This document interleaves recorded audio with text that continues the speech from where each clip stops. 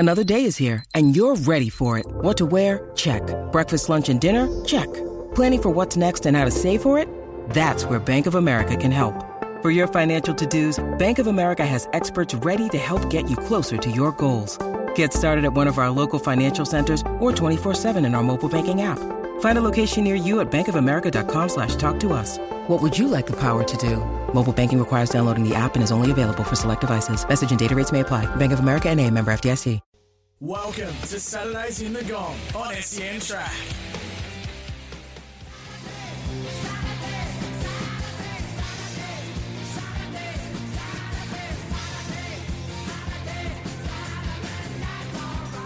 Oh yeah, Saturdays mornings are all right here, and Saturdays in the Gong. We're live from Wollongong Golf Club. Good morning to you. 1575 SEN Track Illawarra here in Wollongong, or for the first hour in Sydney on 1170. You can get us on the app or the website.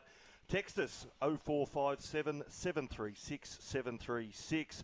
I'm Tim Barrow. Joining me is Illawarra Hawks basketball manager Matt Campbell. Good morning to you, mate. Morning, mate. What a cracking day here in the Illawarra, and what a fantastic weekend of sport we've got going, and a week. It's as good as it gets. It just really is. Picture perfect morning here at Wollongong Golf Club. The footy from this week. The Seagulls threw the absolute sink at the Panthers and still couldn't get it done. 24-12, the Panthers just tick along. The Sharks, they staked their finals claim with a 36-6 win over the Titans. And then the Broncos, aren't they in some form? 54-10 over the Eels. Mate, great 3 games to start the round, and all big games really in the scheme of who's going to be a contender throughout the year. And I thought, obviously, Penrith, they're methodical the way they went about their business on Thursday night. But I do love what Manly tried to do. I think they changed it up, a couple of silly things from their point of view, but the reality was that they threw everything they had. They were trying to make the finals, so I like their intent was really good, but obviously Penrith just too good. And then, Broncos, well, they put their hand up. Everyone's been saying they've been good all year, but it was always the question mark, could they really be a contender this year? And what they're doing lately, I've got to say, if I'm Penrith, I'm a little worried. What convinced me was last week against the Cowboys, where the Cowboys were good, but they just couldn't go with the Broncos. And they've obviously got points in them, as they showed last night. So it's looking more and more, to me, like a Penrith and Broncos grand final. Early days, there's still some contenders to come. The whips aren't quite cracking yet, but, they're both looking very good. Important NRLW game here in Wollongong this morning. 11:05 kick-off at Wynn Stadium, just here next door to Wollongong Golf Club. The Dragons take on the Raiders. Now, it's not often rugby league gets pushed down the pecking order here on Saturdays in the Gong, but it is today because it's one of the biggest days in Australian sport. The Matildas up against France at 5 o'clock. Just a sense of occasion. Women's football is such a great product now, but the sense of occasion, there's a real anticipation about what's to come today, isn't there? Yeah, well, you talk about it. Like women's football is really demanding a lot of attention in junior ranks. You can see that all around Australia right now, where participation's gone through the roof, and to have that level of excitement going into this World Cup, now to see the Matildas keep ticking away, I was on the edge of my seat in that game on Monday night, and I just love what they're doing. I love how humble they are after they've been winning, and the personalities that are now starting to come out of the team, obviously with Sam Kerr being out. I'll tell you what, too. We're very lucky down here, and we're very proud to have the likes of Alex Volkanovski, the world champion UFC fighter, also Emma McKeon, the most celebrated swimmer, most medal decorated swimmer in Australian history, call Wollongong her home. But this is one of the proudest moments in Illawarra sport. We have Mary Fowler, who played for the Illawarra Stingrays, feeding a ball to Caitlin Ford, who just sprinted away on the left and slotted it home against Denmark the other night. Let's catch a moment of the action. Fowler finds Ford. Ford starts to streak forward.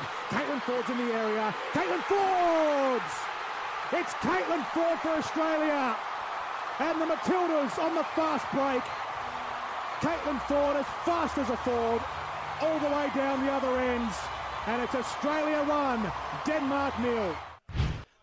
The skill and the ultra-professionalism now of women's football, the opportunities that they have. Caitlin Ford very successful at Arsenal there. Now, Mary Fowler, she's in the Manchester City setup, and as a Man City fan, I watched that pass and it had Kevin De Bruyne written all over it, just the through ball down the field. Caitlin Ford picked it up and went away and scored. An amazing moment for Illawarra Sport. Yeah, two Illawarra juniors showcasing on the world stage, and like you said, just elite skill level, which was fantastic from that point of view. And just I want to reiterate on that call. It said as fast as a forward. I'm a Holden fan, and I don't know about as fast as a forward, but I mean the silky smooth skills of those two girls in that game was just prevalent. And like I said, now that Sam's back in there, I'm really excited. It's going to be interesting how they play and how they push people around the park to make sure that it works. But it was so exciting to see the Illawarra girls do that. But just in general, the Matildas have really captivated the Australian audience right now. And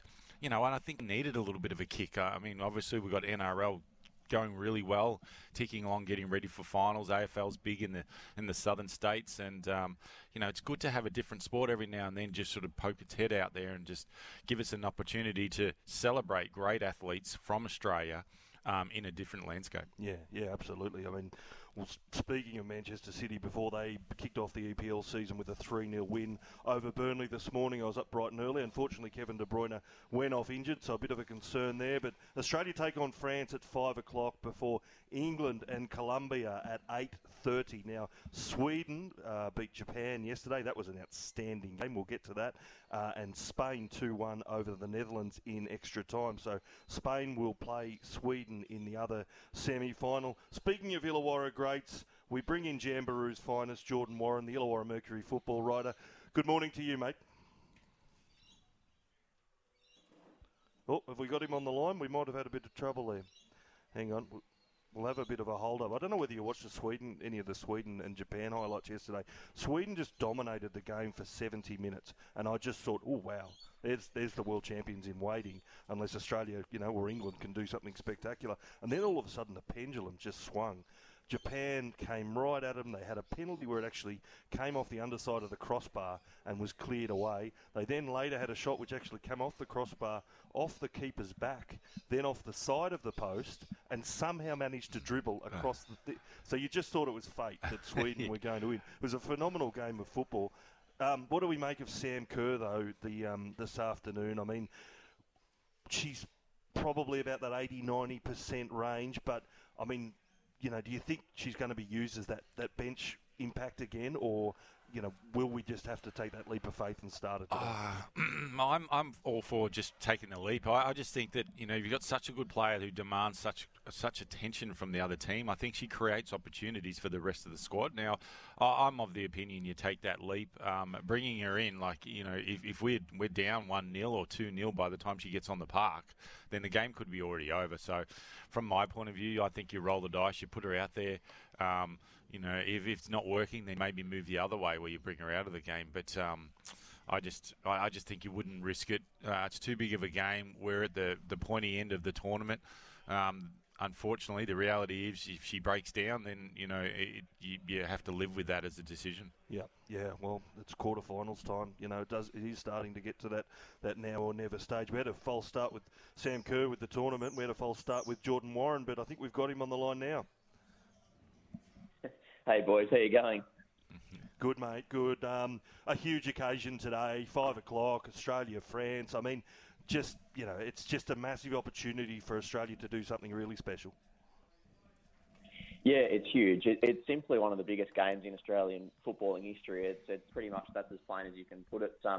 Australia have obviously never made it past the quarter-final stage at the FIFA Women's World Cup, so it would be an absolutely monumental achievement to be able to do that. And of course, they're really in with a shout to win the tournament should they beat France tonight. Of course, the other semi-final is already confirmed with Spain and Sweden. Of course, a couple of sensational sides, and then obviously if the Matildas get through tonight, then we'll be up against either Colombia or England. So, and of course, a couple of other sensational sides there too. But it's on home soil. The Matildas have been playing extremely well ever since that Nigeria loss against Canada and Denmark, and it really could go either way tonight. And I think that I was speaking to Julie Dolan, of course, former Matildas captain yesterday, and she was saying that the Matildas need to avoid that slow start that we've seen at the tournament, especially against Denmark on Monday. They did start slow, and Denmark were the better side until Caitlin Ford scored that opener. So if the Matildas do that tonight, I think France could punish us. But in saying that, I think the Matildas are playing so well.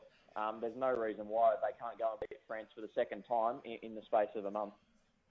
Now, Matt Campbell, a championship-winning player with the Illawarra Hawks in the NBL, has declared that the Sam Kerr should start tonight. Do we go with that? I guess Australia did sort of unlock the secret without her in terms of playing with Emily Van Egmond, having Caitlin Ford there on the left and Mary Fowler sort of dropping in deeper. It has worked, but is it time to launch with Sam?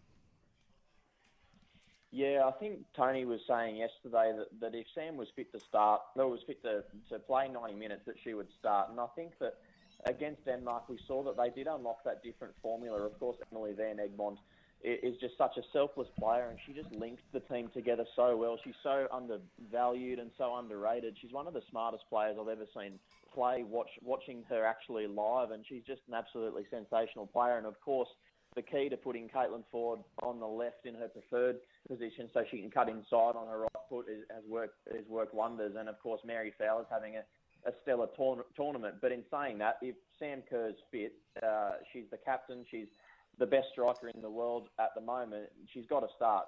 In saying that, I don't have the feeling, I've got a gut feeling that she wouldn't start tonight. We only saw her for a little bit over 10 minutes against Denmark, so that kind of indicates to me that she's probably not ready for 90 plus minutes. It could go to extra time and penalty kicks tonight, of course, but I dare say that she'll come off the bench in the second half, irrespective of the score. Obviously, if it's France leading into the second half and Australia need a goal, we'll definitely see Sam Kerr. But even if Australia were in a comfortable position, if they were, say, leading 4-0, which would be sensational, if they were leading by that in that second half, I still think that they would bring Sam on because she needs those minutes if the Matildas are to progress past this stage. We're just talking about Caitlin Ford and Mary Fowler coming through the Stingrays system. I mean, it was fantastic to watch that goal as two, Illawarra products. I know Mary Fowler isn't originally from Wollongong, but she spent the time down here. You've done the stories during the week talking to the Stingrays and the impact that they've had, not only for the young girls here, but also when they were here through the system. Yeah, it's been a sensational impact on the current crop of Stingrays. I was talking to Ella Giles. She's playing first grade now, but she's been at the club for 7 years. So she's been through the junior system. She's a Stingray through and through. And she actually was telling me about the times when Mary was in first grade playing for the Stingrays. And also she was telling me when she was facing her in school soccer as well, and saying just even back then that she was a sensational talent, and some of the traits that she had then, she definitely has now, and she's definitely improved on those. And yeah, it just means so much for the Stingrays. They've been really supportive of this World Cup, obviously, and they've been really excited by the fact that Caitlin Ford and Mary Fowler are absolutely killing it. And that's been the Stingray duo up top this whole World Cup without Sam Kerr that's been getting Australia through. Obviously, there's been, like I mentioned, Van Egmond, there's been Hayley Razzo's been sensational, Katrina Gorry in that midfield, Kyra Cooney-Cross has been really great, Claire Hunt at the back. There's a number of really good, stellar performances so far this Cup, but it's definitely been the Ford and Fowler show. They've just been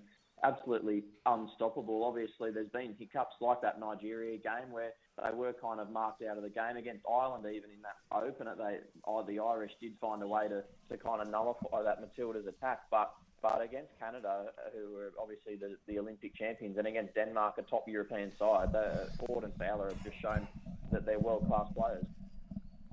Now, it's a feast of football, but it doesn't stop today, because tomorrow afternoon, the Australia Cup, Sydney FC up against Central Coast here at WIN Stadium, as well as the Wolves in the NPL action.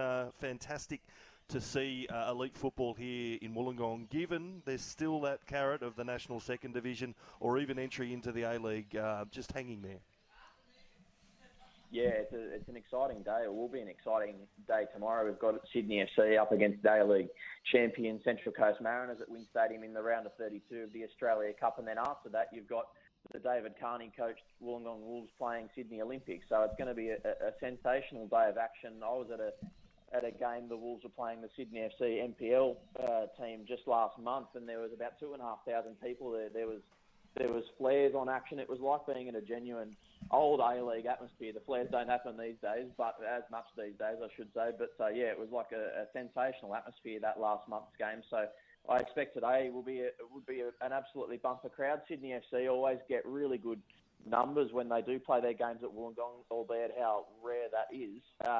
So with the 2 games, and actually 3 games because the Wolves under-20s play after the first grade fixture. So with 3 games back to back, expect a number of people in the stadium. So it should be a great atmosphere for all people going to that one.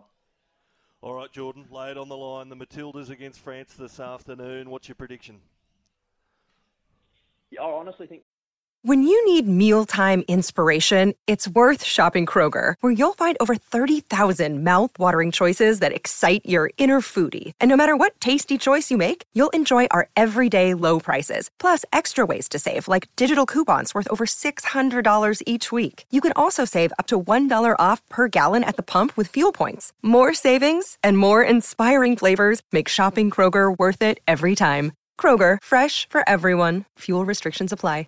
the Matildas can do it. And as I said before, talking to Julie Dolan, she was telling me she's a little bit nervous, as we all are. But obviously, we showed in that friendly that we can beat France. That in that friendly game, it really could have gone either way. I said that on this show the day after that game. I said that France could have easily have beaten us in that fixture. It was a great goal by Fowler on that occasion, and also it was a friendly match. But both teams were playing that game like it was a World Cup warm-up. Of course, it was the World Cup send-off game just 6 or 7 days before the opener that Australia played against Ireland, and we managed to beat the French. But they're a quality side. They've got players playing in the best clubs in Europe, but in saying that, so do we. So I think the Matildas will get up. I think they can get up 2-0. I'm even predicting a Sam Kerr goal.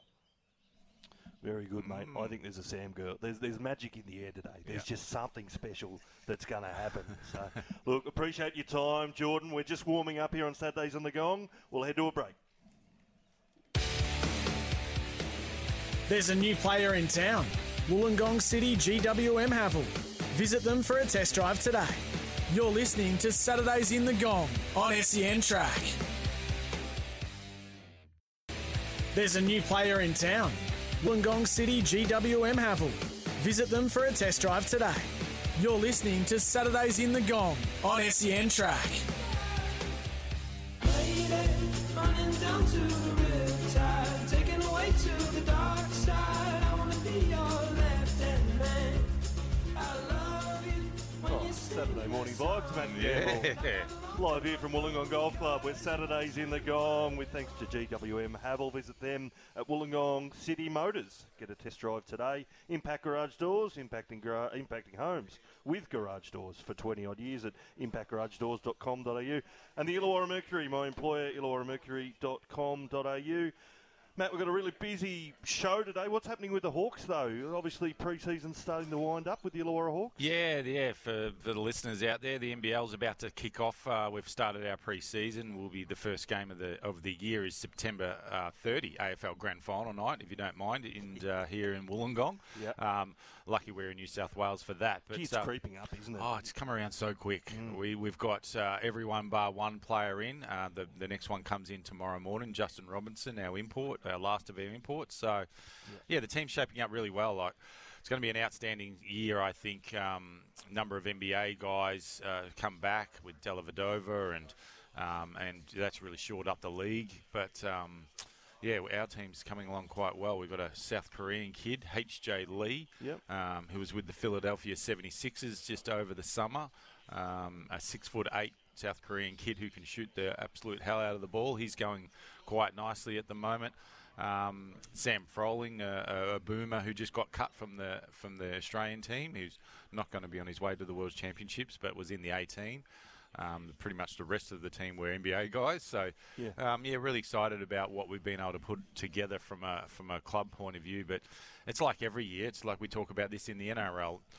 Pre-season all looks good, your roster looks great, but until you actually start playing games, you won't know who's who in the zoo. And we look forward to starting our pre-season campaign in the next couple of weeks against New Zealand, just as a couple of friendlies. Must be a good vibe, though, after the year from hell you had last year with all the injuries, just, the issues that went on. And, in Jacob Jacoma's first year as head coach, he just had everything thrown at him. So, it just must be great to wipe the slate clean and let's go again. Yeah, like with the amount of talent we've got on the floor at the moment, it actually, you look at the basketball team and you go, like, there's experience across multiple positions. So if someone was to get injured, we're in a position where we won't lose a lot. And I think that's going to be the key to our year this year, is that every other team seems to recruited well for their top 5 to 6 players. We're just hoping our depth across the 12 guys that we've got on our roster this year is probably going to hold us in a good stead. But we won't know until as we get into games, and then probably halfway through a game whether we can wear them down. Another key thing from our point of view this year is the young next star that we've been able to pick up. His name's AJ Johnson. He's from America. He's only 18 years old, part of that program, and he's following the footsteps of LaMelo Ball. And LaMelo, who played with us 4 years ago here in the Illawarra, just signed a $260 million 5-year deal. We're at $52 million a year. Yeah. Hard to think that he's got that level in him when he was with us at such a young age. And some of the characteristics of this young kid AJ is similar. He moves the same. He's got a passing ability. He's probably more athletic than LaMelo was at the same time, and probably shoots the ball a little bit more consistently than LaMelo. But obviously LaMelo went on to greater things where he just learnt the game so well. So pretty exciting for us as a club. It's going to be great for the fans. We're going to play exciting brand of basketball. Young coach, young team that are going to get out and run and have some fun. Talk about that's a phenomenal amount of money, isn't it? And I know the NBA is just this enormous beast, but you're there managing NBL salary caps, and there's good cash in that, and there's great players that are coming out, but phenomenal amount of money. Yeah. Look, we're talking the NBA is a different level. Some guys are on 60 plus million at the moment on their contracts per year, and you kind of look at it and go, really, do you really need that much money? Yeah. I mean, obviously we'd love to have that kind of money, but it's kind of strange. And then I was lucky enough to be over in Vegas at the NBA Summer League and got to meet Jason Tatum, whose dad is actually going to be part of the coaching group for us this year, and talk about a superstar, and can't even walk through the casino when we were over there just going to dinner, and the amount of people that mobbed him were just life changes. And even just talking to him about some of the stuff that he has to worry about. He's got a young child, and he's worried about kidnapping because he's got so much fame and things you don't think about. Us mortals here in Australia, but when you're on that kind of money and you're that kind of star over there, that just changes, and you can see why some of them really turn into kind of turn in their personalities. So hopefully that doesn't change anyone in our world, but pretty excited about the NBL season kicking off in 7 weeks' time. Talking about wiping the slate clean, Shane Flanagan comes in next year for St George Illawarra. Are they a sneaky chance this afternoon, though, against the Rabbitohs? Coming back from Perth, we've been waiting and waiting for the Rabbitohs to just go bang, and it hasn't happened. Yeah, and it's not saying they're not capable of it. We know they are, and they've got some great players in there. Any team with Cody Walker and Latrell Mitchell can win any game of football, but coming back from Perth, they've got to go to Cairns. The Dragons have been full of effort in the contest every time. Ryan Carr has done an outstanding job as an interim coach. Are they just a sneaky hope if the Rabbitohs haven't handled all the travel? Oh, look, you would never say never with them, but I just think that the Rabbitohs will come out and be a bit more methodical. I think their discipline hasn't been great, and I think obviously they're still in that finals hope. So I don't think the Dragons are a hope, but I agree with you. The way they're playing at the moment has been fantastic. So I just feel that all that stuff's been great from what they've been able to try and achieve, given the turmoil that they've had throughout the season. But the Rabbitohs should take care of business. 3 o'clock, Barlow Park up there in Cairns, the Rabbitohs against the Dragons. We'll be talking more rugby league in the show. We're going to head to the news, but when we come back, we've got a legend of British broadcasting in both darts and rugby league, Stuart Pike, because it's a feast of sport here in Wollongong, and we've got the New South Wales Darts Masters across the road here at the Wynn Entertainment Centre. The finals on tonight. We'll be back after the news, talking plenty of darts. There's a new player in town, Wollongong City GWM Havel. Visit them for a test drive today. You're listening to Saturdays in the Gong on SEN Track. Can I have another piece of chocolate cake? Tell me baker's got a lot on her plate. Can I buy another? Saturdays in the Gong. We're live from Wollongong Golf Club. I'm Tim Tim Barrow from the Illawarra Mercury. Joining me is head waiter and Illawarra basketball great Matt Campbell, just organising the coffees and the waters. You got the food coming for us, mate? Yeah. It's all part of the service, mate. All You're part doing of the well. service. Above and beyond. Now, joining us this morning, we've got the New South Wales Darts Masters happening here in Wollongong. The finals are on tonight, so it's an absolute privilege and pleasure to have Stuart Pike, the British broadcasting great of rugby league and of darts. Welcome to Wollongong, mate. Yeah, good to be here. We had a fantastic time last year and the same this year. I mean, what a setting to be able to, have a latte and have a chat. And beautiful weather. And of course, this is your winter. What does make me laugh though is that I'm walking around Wollongong, and when I was in Sydney last week in t-shirts, and everybody's got jumpers on and hoodies and hats and gloves, and I'm thinking, what on earth, what's going on? But this is hot for us.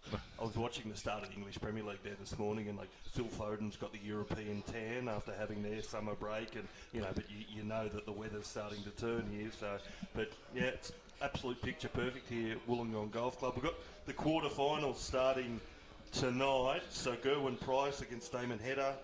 Dimitri Vandenberg against Simon Whitlock, Michael Smith and Peter Wright, and Rob Cross and Danny Noppert. Danny Noppert from Holland, yeah. Yeah, the Dutchman. So, what did you make of the last night's play? Listen, what's really good about it is that I think everybody thought that we had a punt at it last year just to see what the reaction would be, because as you know, the Wynn Entertainment Centre, it's a fantastic venue. It's a perfect venue for darts, and the people of the Gong and surrounding areas didn't let us down.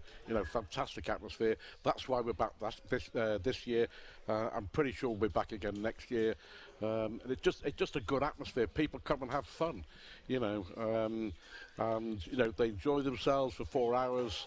They're quite well behaved, for Aussies, especially when you get past 10 o'clock. But yeah, people come and have fun. It's good. Simon Whitlock, of course, the Wizard of Oz, raised the roof last night by winning in the last leg decider to come through, and that sort of made the night, and it's made the weekend, and we've got Whitlock and Damon Hester who'll take centre stage tonight.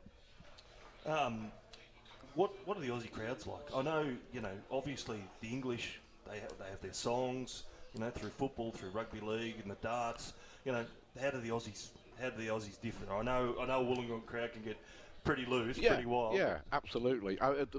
Funny story, the first time we came here, 10 years ago, the first time we were here, we were in Sydney. We went to Luna Park, which was a really good venue. For me and everybody else, it was like incredible. I mean, our commute to work was to get on the ferry, go past the Opera House under the bridge, and that was our commute to work. But yeah, it was quite funny, because what happened is that the Aussies copied what they saw in the UK. They with the singing, the shouting, the dressing up and the dancing. But I don't know if this is a common theme in Australia. They couldn't pace themselves. So by 9 o'clock at night, they were all absolutely on the floor. I think they sort of gone at it with 100 miles an hour. But yeah, great fun. Aussie crowds always are. Well, you see tonight, you said it's a sellout here in Wollongong. So will you see an amp up of the crowd, you believe, tonight? Yeah, absolutely. And I'd say the big factor was Simon Whitlock winning last night, beating Nathan Aspinall in a last leg decider, and the crowd get involved, and Damon Hester is an incredible sporting story, but everybody of course is recognises Simon Whitlock wherever he goes. He is instantly recognisable around the world.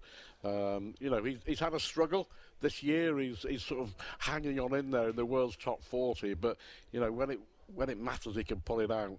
But Damon Hester, the other Aussie, is just for people who don't know, is a fantastic story. He was a roofer from Perth. That was his job, and he played darts as a hobby. And 4 years ago, we were in Brisbane for the Brisbane Darts Masters, and he won it. Somehow he won it. He survived match darts in every game, all the way up to and including the final. And he thought, well, I'll take a punt. I'll have a go. I'll go over to England. I'll see what I can do.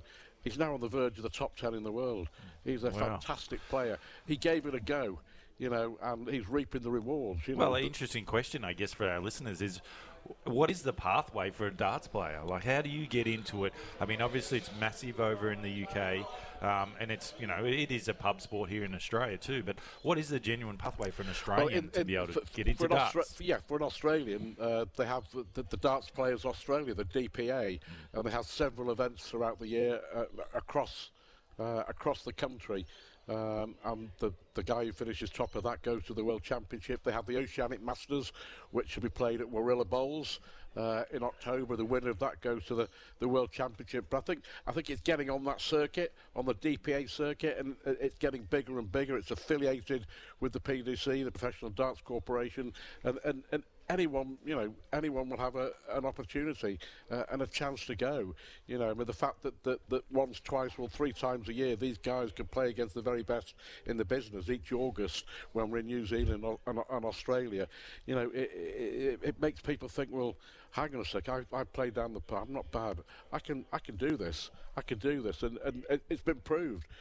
Literally, this guy, I can't underestimate what an achievement it is for him to come from absolutely nowhere on the other side of the world to be one of the very best in the world. And that's what Damon Hesser's done. Who's caught your eye from last night's play? Obviously, plenty of the first round action. As you said, Simon, the Wizard Whitlock snuck through there against Nathan Aspinall. But who's caught your eye in terms of form heading into tonight? Well, Gerwyn Price is for me the favourite for the tournament. He was brilliant in New Zealand, then had a blip in the final. But I just think he was the boo boy, Gerwyn Price. I know people are aware. He's the guy that people would boo, but with his darts, he's won them round in the last 12 months. And he came to the stage wearing the green and gold, which helped. And of course, Peter Snakebite Wright, who has the colourful Mohican and the snake tattoo on his head, he had the green and gold as well, and the crowds love him, absolutely love him wherever he goes. He was playing the Aussie #1. And they were singing for Peter Wright. That's how popular he is. But it'll be a fantastic night, without a shadow of a doubt. They have the 4 quarter-finals over the best of 11 legs, first to 6, semi-finals first to 7, final first to 8. Winner takes home around 40,000 Australian dollars. And I hear that there are 1 or 2 tickets have been made available. Not very many. So if you fancy a big night out, you'll have a ball. And you've been around for the week. You've managed to catch a bit of NRL action, or? Yeah, absolutely. I mean, that's my passion. I call the rugby league for Sky Sports back in the UK, and I'll be back doing that next week or for the rest of this month. So yeah, I mean, absolutely love it. From New Zealand last weekend, I got a 7 a.m. flight to get back to Sydney to go and watch Para against the Dragons, which is a great game and.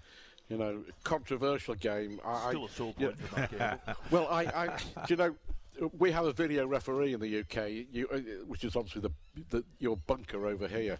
And it just astounds me how often they get it wrong when they have every single camera available, every opportunity, and they still got it wrong. And how they ruled Clint Gutherson's tackle as a loose carry is beyond me. Absolutely beyond me, because that was the game. That was 26-10 to the Dragons, and it makes a big difference. We had a similar incident in a Challenge Cup semi-final back in the UK. They got it desperately wrong, and it changed the game.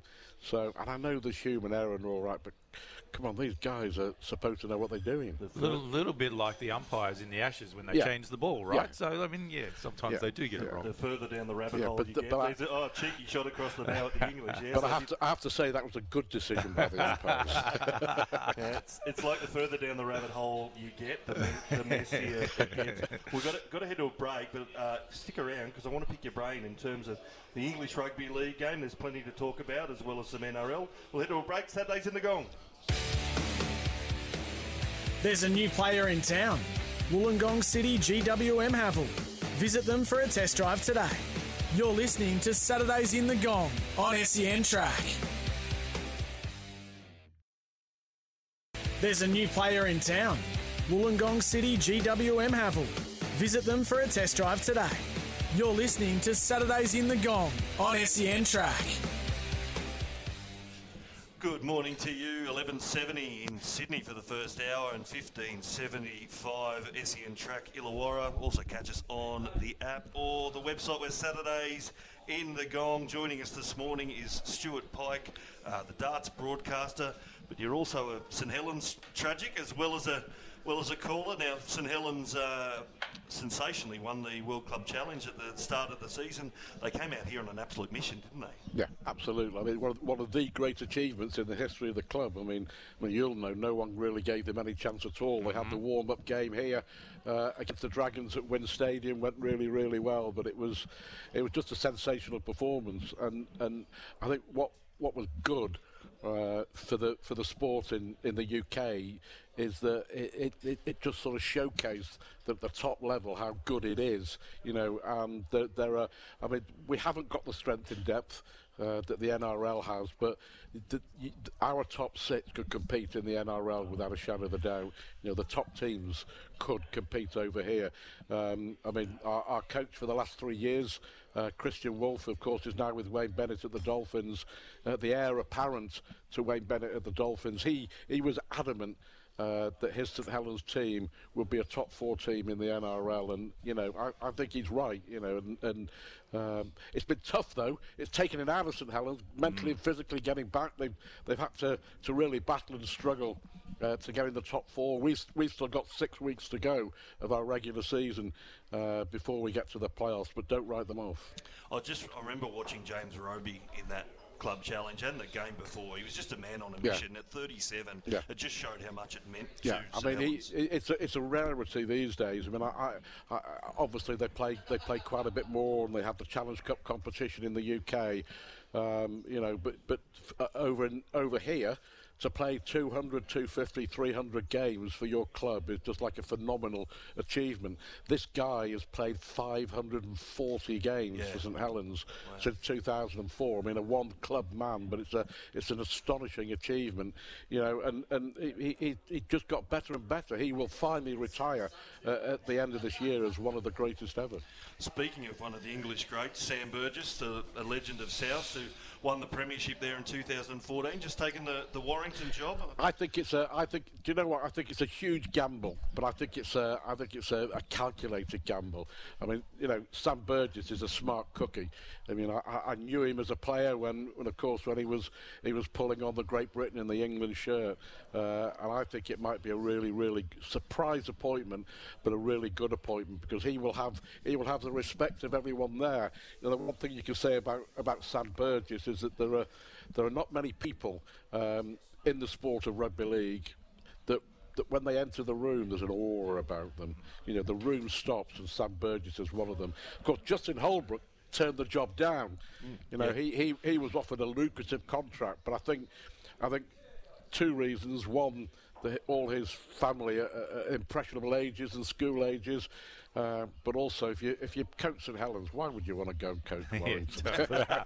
Well, you're right, though, when you talk about Sam taking on that job. I think he's a calculated risk. I think obviously his Australian experience with the little bit of slight differences in the game, I think he's got an opportunity there, but obviously they're not going to leave him alone on an island. No. He'll have good quality people around him to be able to build a program. He was known to be tough. He's a smart player. We saw that come through. So, I think it is pretty exciting. And, obviously he wants to be good at it. So I don't think he's going to take it as this is a job for the boys type scenario. No, I think he's going to put the effort in. And I think, the fact that he goes with everyone's blessing at Souths, and I'm absolutely convinced he will be a head coach at the Rabbitohs somewhere down the line. It's sort of written in the stars. It's his club, it's his home. The relationship he's always had with Russell Crowe, very much like father and son, and the fact that everyone at the Rabbitohs will do all they can as well to help him. I mean, it is. I mean, this guy is highly respected over here, and he's been involved for the last couple of years in the Rabbitohs coaching system. But to go from there to a head coaching job under enormous pressure. Warrington hadn't won a premiership for over 50 years. It's a tough ask. But I reckon it's a shrewd appointment which may just turn out to be a masterstroke. his experience at South may well aid that, just given that South had obviously been through such a long drought before that emotional night where they unfortunately beat my Bulldogs to win that premiership. But I was listening to Matty John's show yesterday on Morning Glory, and he was saying exactly the same thing about Sam Burgess' coaching career, that there's no doubt he's destined to come back to South, and that he's a really smart football brain. We give him all the credit for the brawn and the physicality and the toughness of who he is as a player, but behind that, everyone says that he's a really tough, a really smart football brain. Yeah, I like we just spoke about it too, and I think the reality from that point of view is that he's going to be able to have a bit of leeway, being in that, expectations will be that they want to be competitive, not necessarily win the whole thing. So straight away, anyway. So I like the appointment. Stuart, it's an absolute pleasure to have you on board this morning. As you always. Can catch the New South Wales Starts Masters live on Fox Sports. It starts 7 tonight. Win Entertainment Centre in front of a packed house. Fantastic entertainment, fantastic sport. A pleasure to have you on board. Hopefully same time, same place next August. Absolutely, mate. We'll have you back any time. Saturdays in the Gong. We'll head to a break. There's a new player in town. Wollongong City GWM Havel. Visit them for a test drive today. You're listening to Saturdays in the Gong on SEN Track.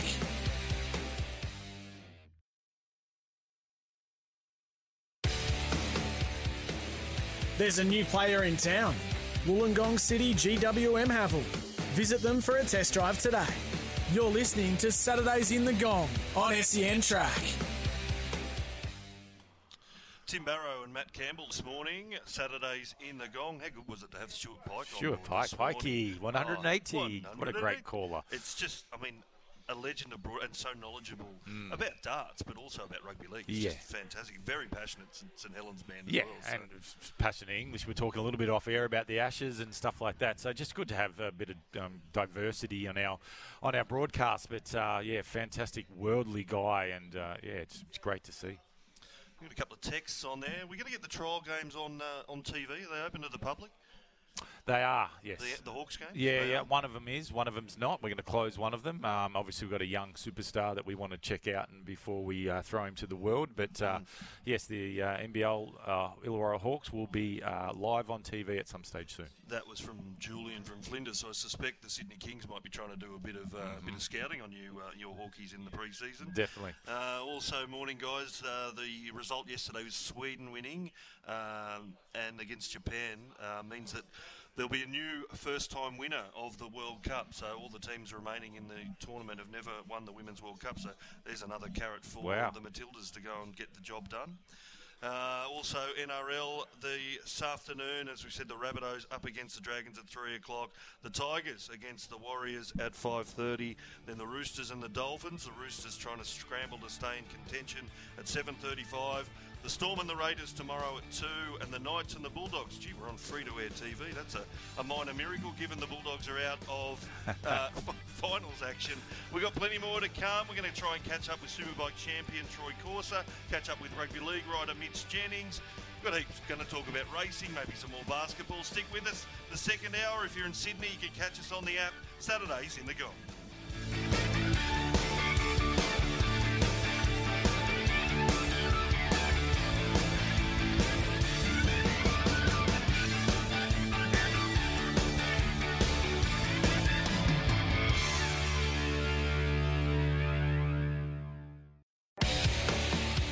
There's a new player in town. Wollongong City GWM Havel. Visit them for a test drive today. Welcome to Saturdays in the Gong on SEN Track.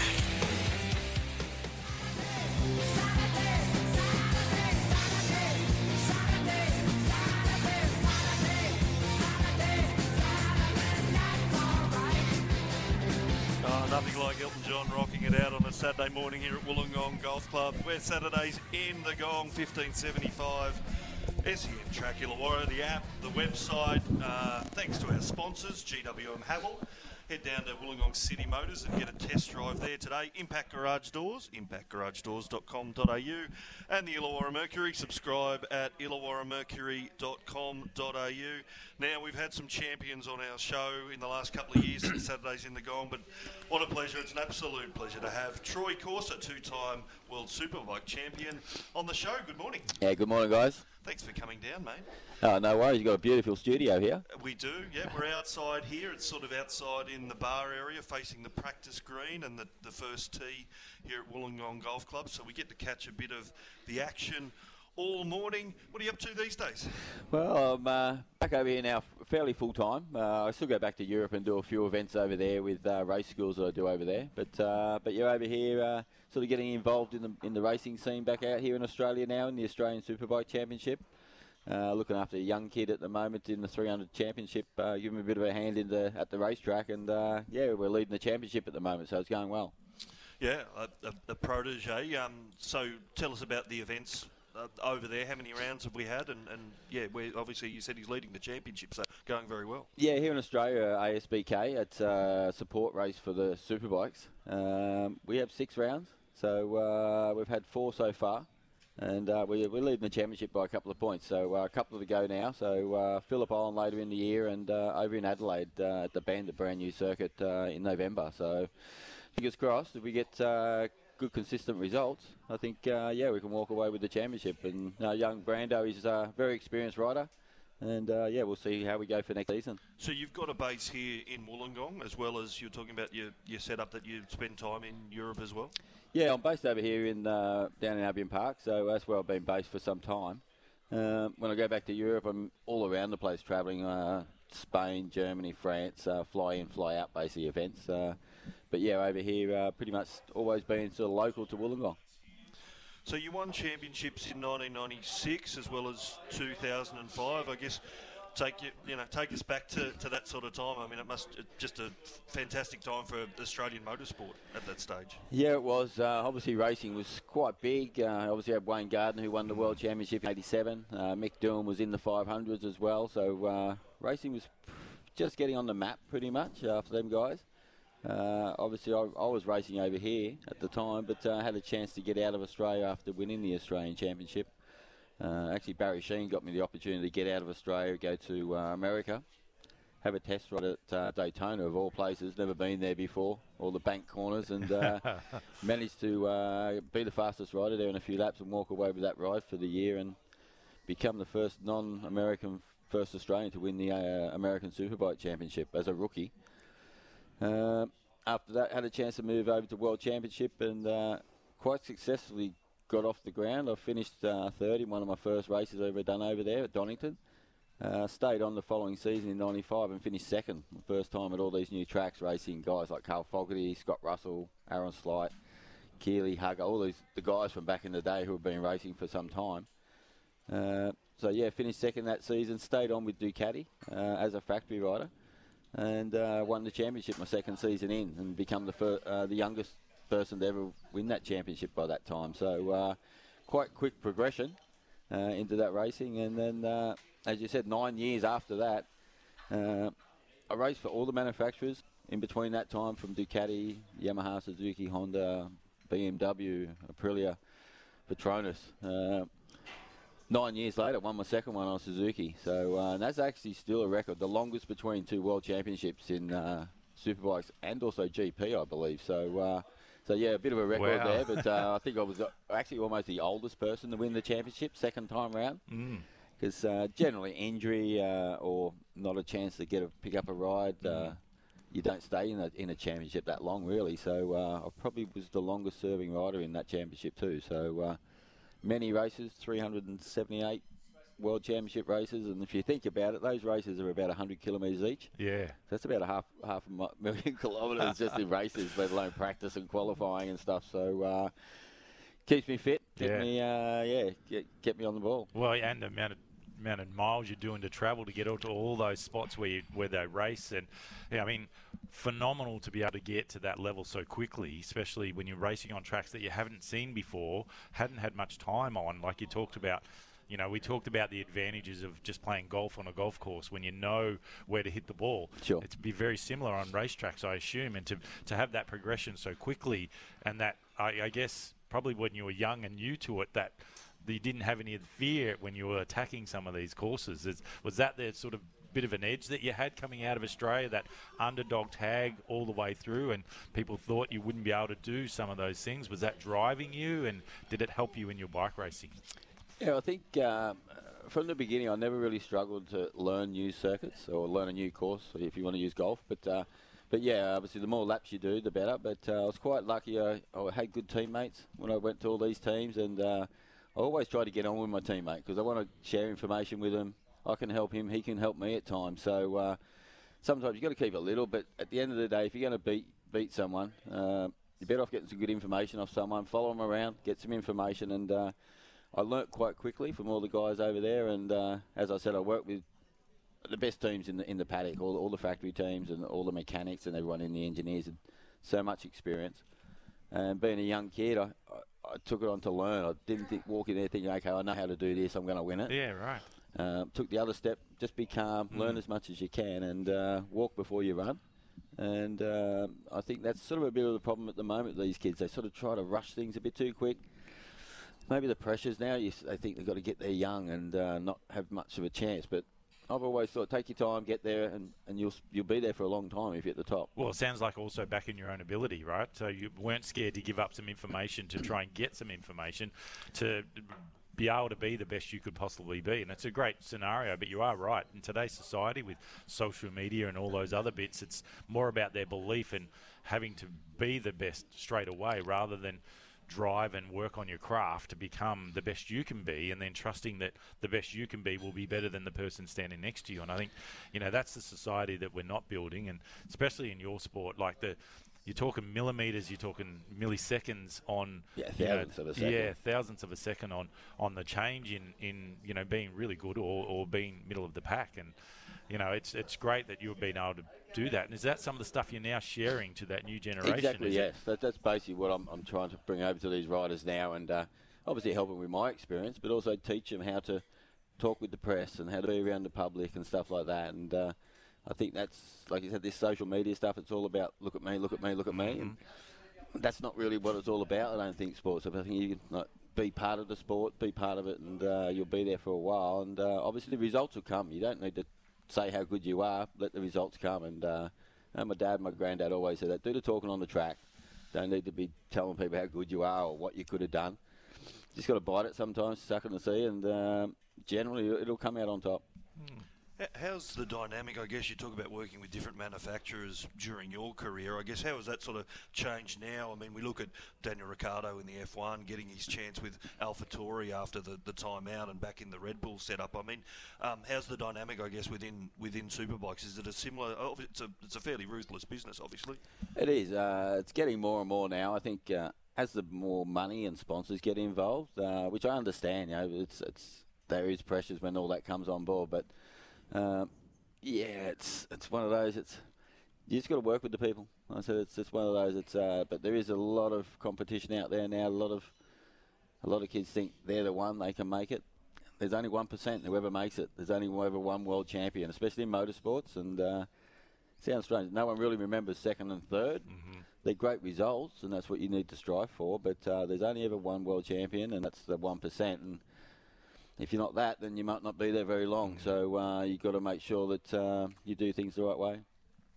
And we've had Brandon Demery on the show, just sort of reading through back a couple of the Mercury stories. I guess tell us about sort of his development and how he sort of come through into some of these higher classes. Well, actually, Brando, a long time ago, we had a Metro Kit Championship, which we had over here in Australia, which was sort of a Victorian sort of thing in Queensland. But we got some bikes, and Brando was actually one of my riders. We got a bike for him, and he actually won the championship as a young kid. And has always been in racing, but never really chased it, I think, to become a racer. Just enjoyed it as a sport. Was quite good, and progressed through up to 300s, rode 600s a bit. Unfortunately, got injured down at Phillip Island a few years ago, and that put him on a back step for a while. Health was his main concern then, just get back on his feet and get healthy. He's done that. I've come back, and we've sort of met up, sort of by chance, really. Just a local motorbike shop down here in Wollongong. He's working in there at Moto City, and walked in and said g'day, and Brando's out the back working on bikes. So bit of a chat. Yeah, he was pretty keen to have another go at racing, so said, well, let's hook up together, and I'll give you a bit of a hand and see how we go this year. In preparation more for next year, really. This year was just a bit of a tester to see how he felt. how I handled it, working with him on the bike and the team. And I've got a friend, Nigel Taylor's helped me on the team as well, some friends as mechanics. Trying to pick up some local sponsors along the way as well to give the local community a bit of advertisement promotion as well, because we are racing all around Australia. So yeah, putting all them things together. So Brando's taken it on well, although he's been doing it a long time himself, so it's been a little bit difficult just to get my trust, I guess. As riders, you always think, I know what's best. But yeah, so it's coming around. So I'm hoping that not just with Brando, with other riders, I can give them some information and some feedback of what I think is going to help them a lot in their riding, but also behind the scenes, off the track as well. Do you get on the bike much? Do you get to a circuit and still test the abilities, or is it just for fun now? I still get out there and race with the young kids, yes, if that's the question, and the old kids. Still got it? Well, my school I do over in Europe, BMW is my partner over there, and I've been working with them guys since the end of 2011, although I raced from 9, 10 and 11 at the last rounds of the championship in my career. So since 11, so was it 13 years, 12 years, I've been with them doing the school. And to be honest, I do more riding now in a year than I would when I was racing. Because racing, we're limited with testing time. We've only got certain track time when we're allowed on the circuit, which is generally about 2.5 hours a day. I do 5 hours a day riding sometimes at some of the events. So 15,000 kilometres in a year. So I can ride as much as I like, or little as I like, and I enjoy it because it keeps me sharp, keeps me fit. I'm still exactly the same kilos as when I was racing over my whole 30 years of racing. And still quite quick. I can still get out there and push. I can't do it for as many laps now, I think. My fitness level's down a bit, but comes down to muscle memory. You don't really forget it. Like I said, if you're doing things right, your body remembers and it just takes over again.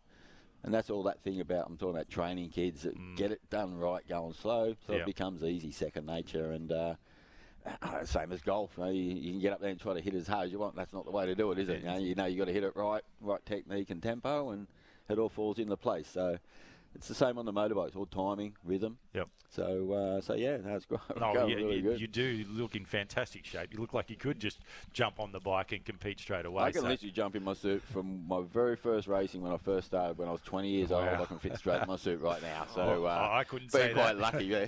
Yeah, that's for sure. But I mean, you know, how good that they've got an ability to be able to follow you around the race line, to be able to understand in actual, like instead of just being told and shown on a video or play a video game, to be able to see the lines, to be able to follow someone who's been in that space and a world champion, to be able to see exactly what they need to do and learn, like you said, at a slower pace where they can understand the track, understand the bike, to get to that level. I mean, it's an unbelievable opportunity for young riders to be right behind a world champion. Yeah, absolutely. Like here in Australia, I raced on all the circuits pretty much a long time ago, but I could jump on a bike today and do laps around that track and be able to give a bit of feedback on the setup of the machine, what gearing to use, what lines to use, where some bumps are, reference points, all these stuff that I know I use when I ride. And there's a lot of these young kids that don't know it. They've never been taught it. And it's amazing how much, when you give them that information, you can see them absorb it. And to actually go out there and ride around and follow them, I can see them learning lap by lap, corner by corner, if they do the technique correct. And that's quite a unique thing too, because like you said, anyone can ride and say, hey, you're doing that wrong. Are they or aren't they not? I know myself. I've tried it, been there, done that mistake and learnt from it, and just trying to shortcut those mistakes, because like I said, you don't get a long time of proving yourself these days on any sport, really, to be honest. You've got to be at the top straight away. That's a lot of pressure. And that can be a bad thing or a good thing. But I think if you've got the right coaching, right person around you, right team, and you've got the ability, then put it all together, I think you can get success. What about you, Matt Campbell? You're a 2001 NBL championship winner. You still get down to the snake pit there and have a shoot around when you test the old... No, not really, to be honest. I haven't really touched the ball since I retired. It's funny. The difference in that space, I've got young kids coming through the sport now, both girls who are both playing, and happy to teach them the fundamentals of the game and teach, but not a lot of interaction really from my point of view that way. And I was just sort of thinking about it. I'm helping out trying to teach basketball the fundamentals of the sport. We teach, and then you see it, and then you let them go, and you sort of sit on the sideline. They go up and down. Unique in motorsport that way. You could be right behind them, so you could show them the line to start with, the first run around, then drop in behind, and then watch what they're doing wrong to give them the fundamental techniques that we do in basketball. We have to sit behind you, tell them to keep their arms straight, you'd follow throughs and all those bits and pieces. You can actually follow them right around the track to be able to see and do it. It's interesting, the level that we have to try and teach and then try and get to it, but you probably don't see them as early as we do in basketball, because we can do it generally anywhere. To be able to get an athlete in motorsport, they've got to be able to progress through multiple stages even to be able to get to a track. Such a different sport from football, soccer and basketball. Yeah, but it does start grassroots. I'm a firm believer that you really should start on off-road bikes, dirt bikes, before you get on any kind of other motorcycle, road bike, flat track, motocross, anything like that. Learn the fundamentals. That's basically, it's got a throttle, it's got clutch, brake, two wheels. You've got to balance it and steer it and stuff. But there's certain ways you can actually ride a motorcycle one way to a certain level, which is what I see most people. But if you want to make that next step, which is a competition, you actually have to change that technique almost completely the opposite direction. It sounds really strange. You can't teach them that first. They have to learn the first steps first and then the second one. And that's sort of exactly what you just said. I can lead them around, show them exactly where to go, let them go past, see if they actually learnt if they were watching where I was going first, because generally they're not. They're that worried about where they're going, trying to go too fast. So slow it all down, and then once they go past, see what they're doing, but then be able to explain why I want them to change and what they're going to feel if they don't change it. And that's a different way as well. It's not just saying, do that, no reason why. There's actually a reason why, and it's normally because it is better. And it's actually normally because it is safer. And that's the whole thing about motorsport. It's a very dangerous sport. You don't want to be hitting the road, to be honest. You want to be fast, but you don't want to be crashing. And a lot of kids, they tend to go a bit too fast and they start crashing and they get hurt and confidence goes down, they get injured, and they lose their opportunity. So that's that step by step. So grassroots is the key.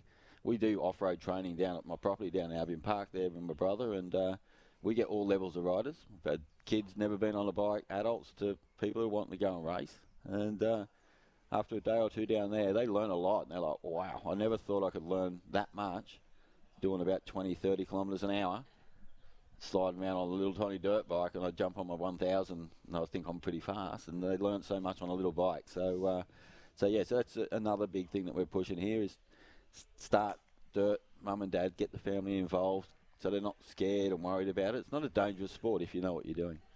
Troy, it's an absolute pleasure to have you on the show this morning. I mean, Wollongong's been so fortunate to have the heroes in yourself and Wayne Gardner, just rise to the levels that we've had. It was an incredible, couple of years, I guess. So, yeah, it was just fantastic. Thanks for coming here this morning, mate. Really appreciate your time. We'll have you on again. We're going to head to a break. Saturdays in the Gong. There's a new player in town, Wollongong City GWM Havel. Visit them for a test drive today. You're listening to Saturdays in the Gong on SEN Track.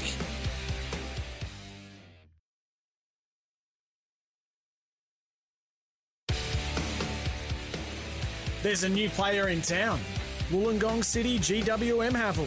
Visit them for a test drive today. You're listening to Saturdays in the Gong on SEN Track.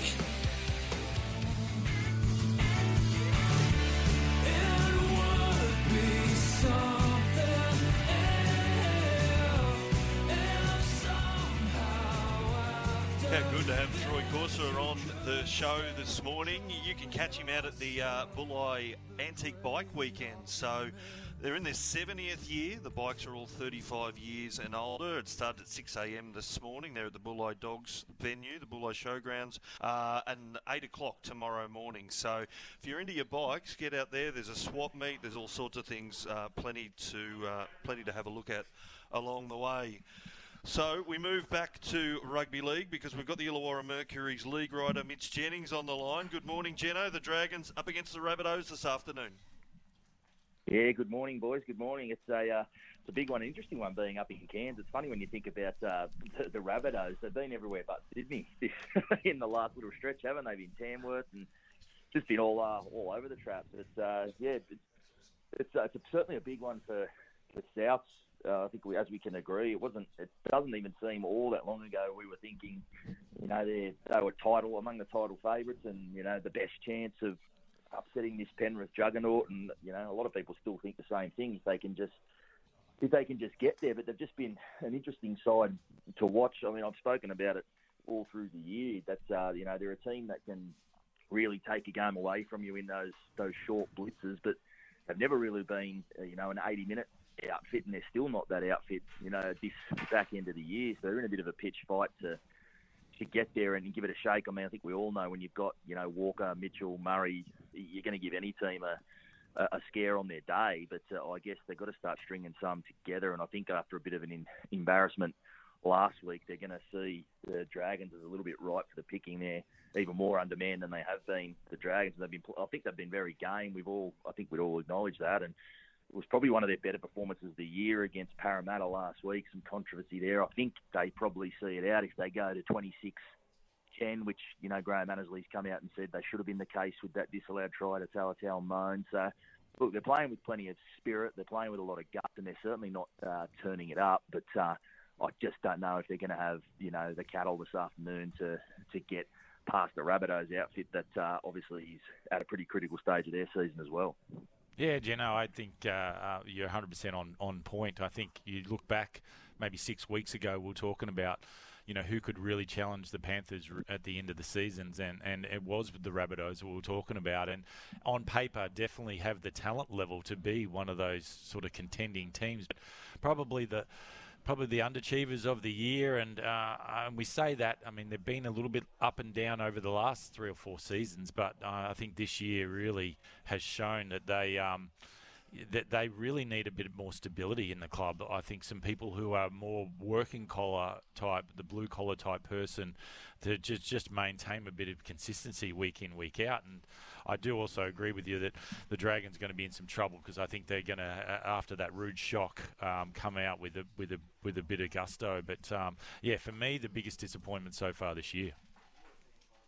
Yeah, well, I guess they would be in the conversation depending on where they sort of go out this year. I think the Roosters have that game set match as far as being the biggest disappointments of the year, but we've sort of put them aside for quite some time now. I mean, what was interesting to me was obviously Gus Gould came out, and I don't know, I think it's been a bit overblown. I don't think he necessarily had a real crack at Latrell Mitchell, but he just sort of suggested he hasn't done it. And I've got to say, guys, I tend to agree on that score. I mean, it's a relative comment. He's obviously a superstar. He's probably the biggest star power player in our game, and he's done a lot. He's won Origin Series, he's won premierships. But Matty, you'd be well aware of this, the way we discuss players. Just obviously in basketball, we talk about, in the NBA, we talk about legacies, and has LeBron carried the team to this? Have you been the man on the team? And if you look at Latrell Mitchell's record in his career, he hasn't actually achieved any of those things being the man. He hasn't achieved it being the best player on his team. He hasn't actually put a team on his back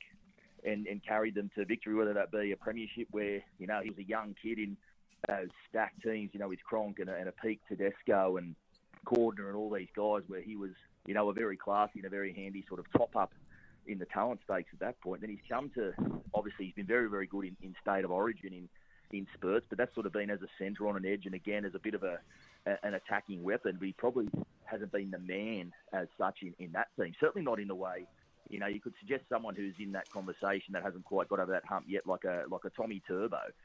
There's no doubt if Manly Seagulls are getting anywhere, it's going to be on his back, and obviously it won't be this season. But that's the type of thing that we probably haven't seen Latrell do, as far as string together this epic run of form that can carry a team all the way to a premiership. And I guess that's the question mark over him. Can he do it? Can he get this South Sydney team there as the man, as the top guy in that team that's put the team on his back? And that is, I think, as Gaskell pointed out, that's the big question around him and certainly around South Sydney. Just quickly, Jenno, because we've got to get to the news, but the last round of the Illawarra Rugby League competition as well, and the minor premiership is still on the line. Yeah, look, I think you'd have to say De La Salle odds on there coming up against Corrimal. Corrimal broke through for that that win, and just credit to the club and everyone for hanging in there all year to get that win in the penultimate round. But they're a little bit undermanned as well, and obviously the one win for the year. So with De La Salle in the form they're in, I couldn't see anything other than De La winning and winning well and locking up that minor premiership, which is, a huge coup for that club in their second year down here in the Illawarra. The interesting clash is obviously the one I'll be calling with our great mate Johnny Pett at Collegians. Collegians taking on West, and that will decide who finishes top two. The winner of that one will jump to that spot. And we'll tell you what, calling the games that we've called of late, the brutality in these games as all the sides start getting themselves ready for finals. I think being top two and getting a chance at a grand final via the major semi is just going to be huge. I'll be tipped whoever wins the major semi will be my tip for the grand final. I can say that right now just because of how brutal the path is if you don't go that way. So huge stakes there this afternoon with Collegians. It's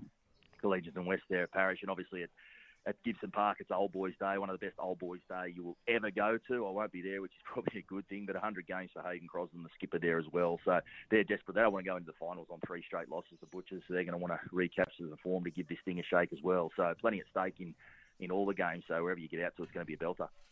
You can catch the Illawarra League live and free on the Illawarra Mercury website this afternoon, thanks to Bar TV. Cheers, Jeno. We'll head to the news. We're going to talk some racing. There's a new player in town, Wollongong City GWM Havel. Visit them for a test drive today. You're listening to Saturdays in the Gong on SEN Track. Barbie, let's go party.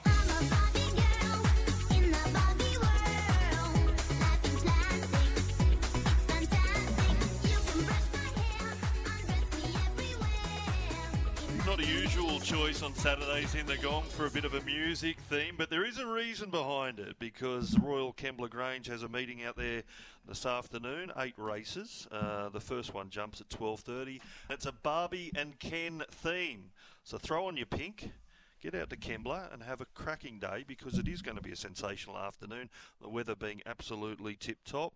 So joining us now is a director of the Illawarra Turf Club. He's also a mad rugby man, Toby Dawson. Good morning to you, mate. Morning, Baz, Matty. Hey.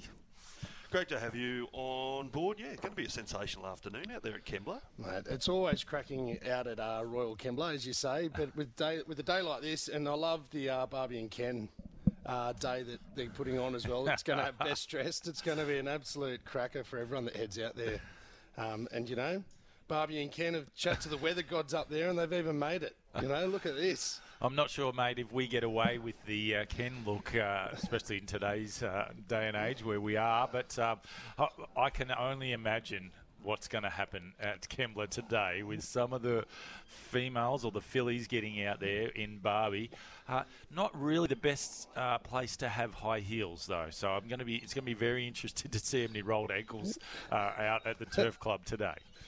Yeah, I think, the high heels, they're only there to be put over your shoulder at the end of the day, I think, as they make their way back to the Kembla Grange train station. Hopefully with big sacks of cash after they've backed a few winners and, win the best dressed for the best dressed Ken and the best dressed Barbie. It's going to be a spectacle for everyone. And good racing too, I've got a share in a horse that's actually running in the Wagga Whiz tomorrow on Sunday over 1,000. It was nominated for Kembla in the 1,000 today, the 64. Bryce Hayes is dancing alone, unbeaten from 3 starts. He's $1.55 favourite in that race. So some really good racing out there this afternoon at Kembla Grange. Joining us on the line now is the Chief Executive of the Illawarra Turf Club, Steve Keane. Good morning, Stephen. Yeah, good morning, guys. How you going? Very good, mate. What's the track report? I mean, it's just sensational conditions today, so the track must be looking an absolute treat. Yeah, look, it is. It's perfect conditions, and to have an inch of rain last Saturday night leading into today's race meeting, someone's doing something right upstairs, and we've had it absolutely perfect all week, and good for surface, and looking forward to some good racing. So we've got the rail out 7 from the 1100 to the winning post, but a good 4, so we're ready to rock and roll. Now, the Barbie theme obviously coming back off the back of the smash hit movie that's out at the moment featuring Margot Robbie, and I figure obviously a better theme than Oppenheimer, which is out at the moment as well. Yeah, that's right. We thought we'd go with a more festive theme. And look, the staff have got really right behind it. If you walk around the course now, there's plenty of Barbies and cans already here. Look, we've put a bit of incentive in for the best dressed staff member as well. So, everyone's getting in the spirit, and there'll be some interesting frocks here today. And, it'll be a good fun day. So we're looking forward to it. Talk about incentives for the staff. Have we got someone that's just gone all out? What about your kit, mate? Have you gone pink?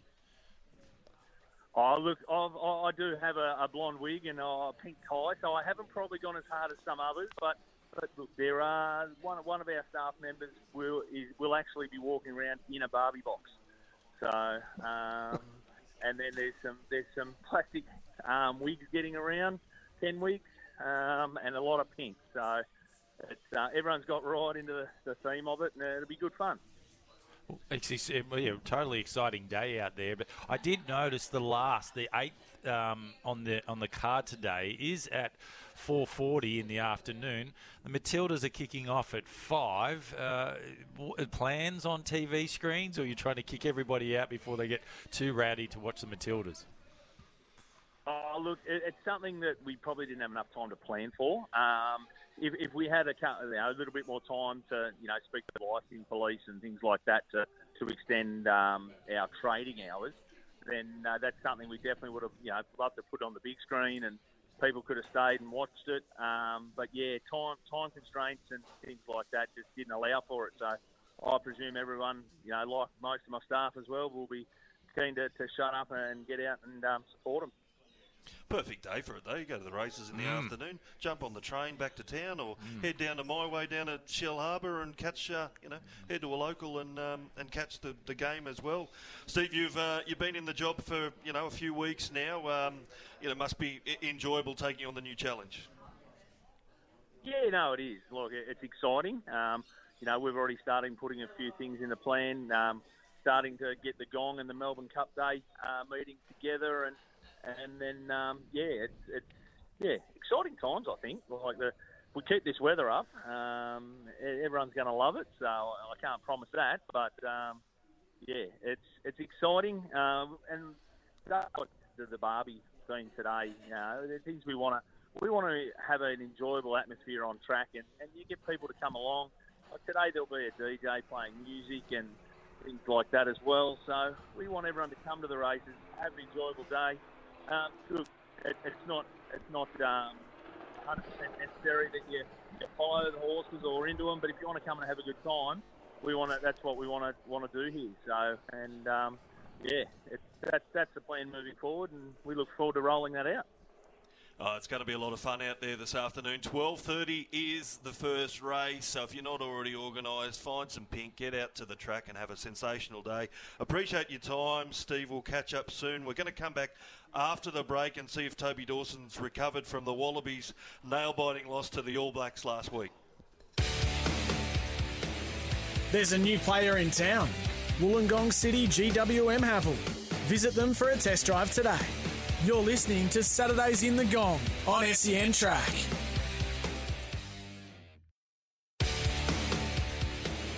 There's a new player in town. Wollongong City GWM Havel. Visit them for a test drive today. You're listening to Saturdays in the Gong on SEN Track.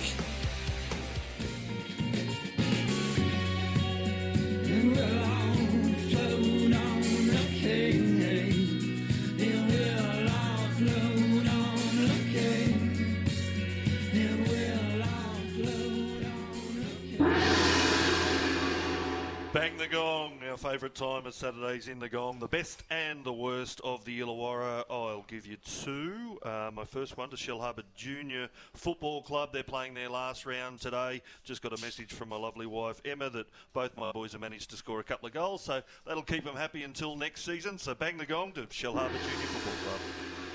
And secondly, to Vikings Rugby Club, the oldest club in the Illawarra. They've had their struggles this year. Really battled for numbers, had to pull the pin on playing first grade, but they're out there playing, trial practice games against University today on the path back to coming back to first grade. So well done to all the team out at Vikings Rugby Club. So bang the gong for the Vikings. which throws to you, Toby Dawson. Obviously been a difficult year in many ways for Illawarra Rugby. The Shoalhaven juggernaut continues to roll on, but it's just fantastic to see, Vikings are inching their way back. Yeah, absolutely horrendous year. Last year, new committee came on with a commitment to rebuild, and their goal was to have 2 teams by the end of the year. Today is the last competition round, and we will have 2 teams playing at Vikings, as well as it's a Vikings Old Boys Day. So all of the past players, all the sponsors are going to be down at Swan Street. Matty might walk the 50 metres and come and have one of the refreshing cool ales and lovely meat pies on the hill, because it'll be a massive crowd. It always is with Uni. 2 local teams, bit of a derby. And unfortunately for Uni, they haven't had the strongest of years. They've really struggled on the field, but hats off to them. They've said that they won't take the bye. They'll actually step up and play in first grade to help Vikings achieve the goal. And I think that just speaks to the spirit of local rugby. We're all in it together. It's kind of like a game of golf. You don't want to play golf on your own, but when you're out there, you want to win. And that's, the rugby fraternity is massive. Yeah, and there's a lot of pain that clubs go through to get back to this point. Like, it's not an easy process to pull clubs back together. Once you lose it, often it's impossible to make happen again. So I don't think you can underestimate the significance of the fact that they can get back to this point. Yeah, and I think you touched on it in the intro there, Baz. Vikings is the oldest club in the district, and that is one of the reasons why I think we've been able to rebound so well this year. We've just got so many people in the local community that have an affiliation to Vikings, and they've had it play a very significant role in their lives during a period of their life that they don't want to see it go down the plug hole. So everyone's rallied around, chatting to the big guys, picking up the barbecue chook at Woolies, and you look like you can play rugby.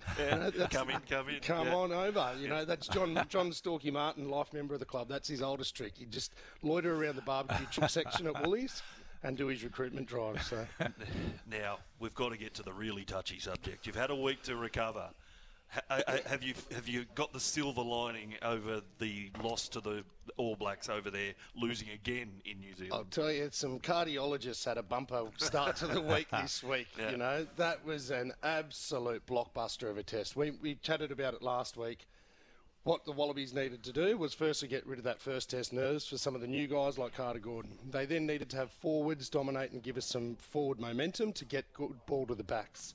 We needed to tighten up the discipline in terms of handling and penalties. What they did in Dunedin was exactly, they listened to Saturdays in the Gong.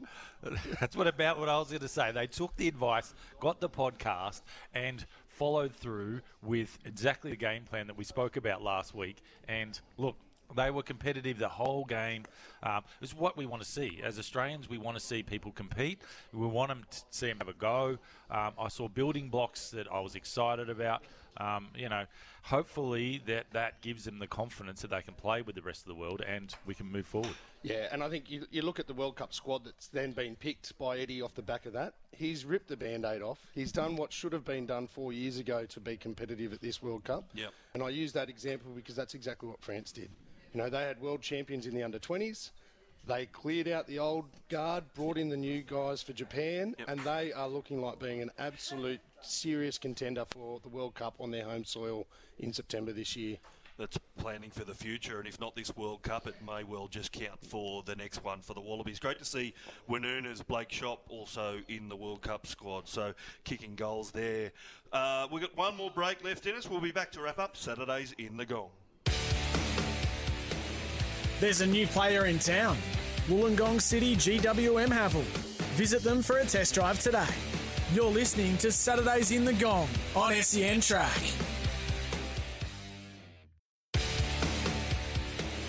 There's a new player in town, Wollongong City GWM Havel. Visit them for a test drive today. You're listening to Saturdays in the Gong on SEN Track. Oh yeah, Saturdays in the Gong with thanks to GWM Havel. Visit them at Wollongong City Motors today for a test drive. Impact Garage Doors, impacting homes for 20 years. impactgaragedoors.com.au and the Illawarra Mercury. Subscribe at illawarramercury.com.au. Now, Matt Campbell, I've just been glancing down the NRL ladder. The Sharks won, so they go to 30. The Storm, they're on 30. The Raiders 30. The Cowboys are 28, the Knights 27, then the Rabbitohs and the Eels, who lost last night, are 26. Now, are you still assuming that the Rabbitohs are making the top 8? Because who's falling out of those? It's very, very tight. The Knights are still hanging in the balance for me. I think they've been awesome over the last sort of 10 weeks, but I don't know if they can sustain it into the finals. Yeah, it's a big banana skin game for them tomorrow. I mean, the Bulldogs are running 15th, but they're the type of team that really could just be a bit of nuisance value on the way out. They've then got the Rabbitohs in Newcastle next week before playing the Sharks at home and then the Dragons at Cogra. So the Rabbitohs and the Sharks games are basically season-defining for all three teams, aren't they? Totally. And I think, the Matty Johns and those boys were talking about the same thing. It's those games are going to be basically like finals to see who makes the finals. But, there's a couple of spoilers in there. You've got the Doggies, you've got the Dragons. I think the Knights are in a little bit of trouble. I love what they've built this year, though. Hopefully they can sustain it. I'd love to see them in the finals, but they're the team for me that falls out. Gee, an absolute feast of sport this weekend. Get involved in all of it. We've got the NRL women here at Wynn Stadium kicking off shortly at 11 o'clock. The Rabbitohs and Dragons in Cairns at 3 o'clock. Kembla Grange, get down there, get your pink on for Ken and Barbie theme day down at Royal Kembla. And, of course, the big one, the Matildas taking on France at 5 o'clock.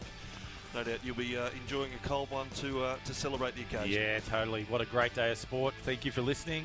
We'll be back again next week. Thanks to all our guests, Steve Keane, Troy Corsa. Thanks to our sponsors. It's been a sensational day. Been great to have you. Till next week, 8 to 10 a.m., 15:75 a.m., Saturdays in the Gong.